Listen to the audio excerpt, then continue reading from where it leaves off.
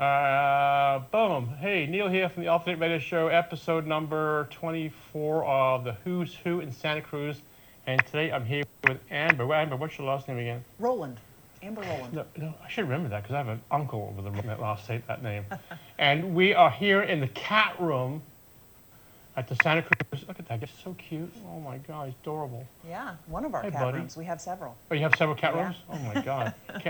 But we have a show tomorrow night, which is a fundraiser that TC and I came up with, that we're going to raise money for this facility, Santa Cruz Animal Shelter on Rodriguez Street in Santa Cruz. And it's a very limited audience, very limited chairs apparently too. So if you do want to come down, you got to bring your own chair. Bring your own beer, bring your own chair, and come have fun and listen to Alex and Sarah and the Live Again Band. And I'm going to talk to Amber for a second about the animal shelter and what goes on in Christmas and if they're busy and blah, blah, blah, blah, blah. Yeah.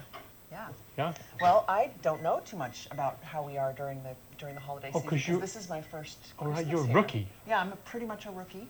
You have history, like you came from somewhere else, but yes. you weren't a rookie. Yeah, I've worked in shelters for about 17 and a half, 18 years now. Oh wow, that's a lot of time. I took a little break from the sheltering world for about 7 years just before coming here.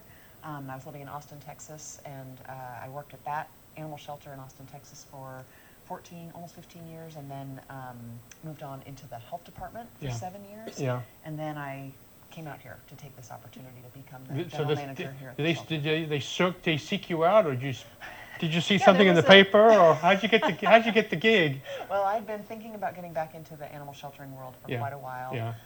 My husband and I had wanted to get out of Texas. We live in Austin, Texas, and kind of a cool town, but it's really getting big fast. Yeah.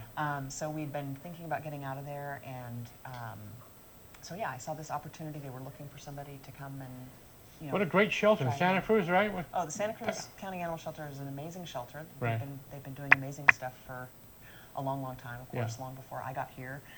We are facing some kind of unexpected challenges this year because a lot of it's tied into COVID, actually, in the aftermath of COVID, but also there were some issues that were brewing nationally before COVID even hit, which was a veterinarian and veterinary professional shortage. And so that has hit Oregon, it's hit California, it's hit the whole country. So it's basically caused a lot of shelters to have really high intakes. So there's a shortage of vets. Shortage of vets. Kids, if you're listening, go study how to be a vet.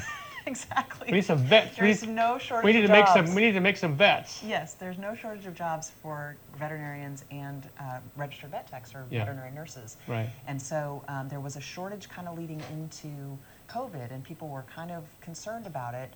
But then COVID hit, and a lot of veterinary professionals retired, or they sold their practices. All kinds of things happened that led to, and a lot of people left animal shelters because it was a really challenging time during COVID. And so a lot of shelters lost their veterinarians. A lot of private clinics lost veterinarians and had to cut back on their services. So in addition to the COVID challenges, they also had challenges with personnel.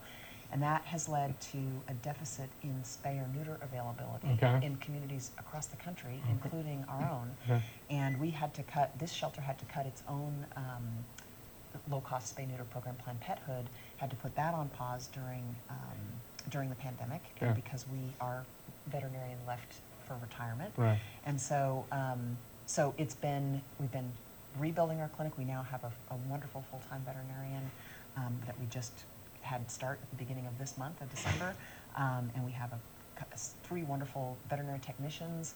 But now we've got to catch up on a whole bunch of surgeries. So we have a whole bunch of animals that we've sent home with adopters, but we're required by law to make sure they get spayed or neutered. So now we have to get all those done.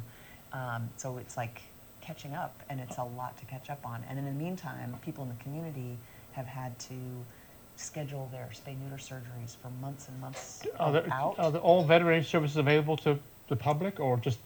Well, this shelter used to offer veterinary services, spay-neuter at least, and some core vaccinations and microchipping to the general public through the Planned Parenthood program. But that, like I said, that program had to be paused during the pandemic and when we lost our veterinarian. We have had veterinary care through contracted vets in the interim, and that's where our new vet started was working as a contracted veterinarian. So it's a very confusing and convoluted situation. Right. But the upshot is that there are a whole lot of people out in the community who have pets, and they want to get them spayed or neutered, but they can't find affordable spay neuter services, and we're not offering it right now because we're trying to catch up with our own animals. If you You will. getting somewhere? And Some light at the end of the tunnel? yeah, we've got to spend significant money this year probably to bring in more contracted veterinary professionals so we can get through a bunch of this backlog, and then hopefully we'll be able to start offering some services to the Where does your community. budget come from? The state or the city or county or budget from comes- people? Yeah, so our budget is about $5 million.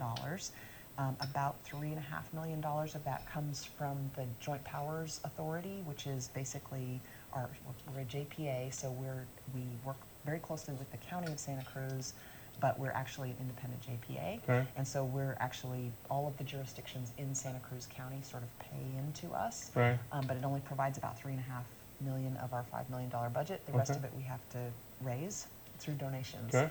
So donations, and through our foundation, we have a wonderful Santa Cruz County Animal Shelter Foundation that also does a lot of fundraising activities for us.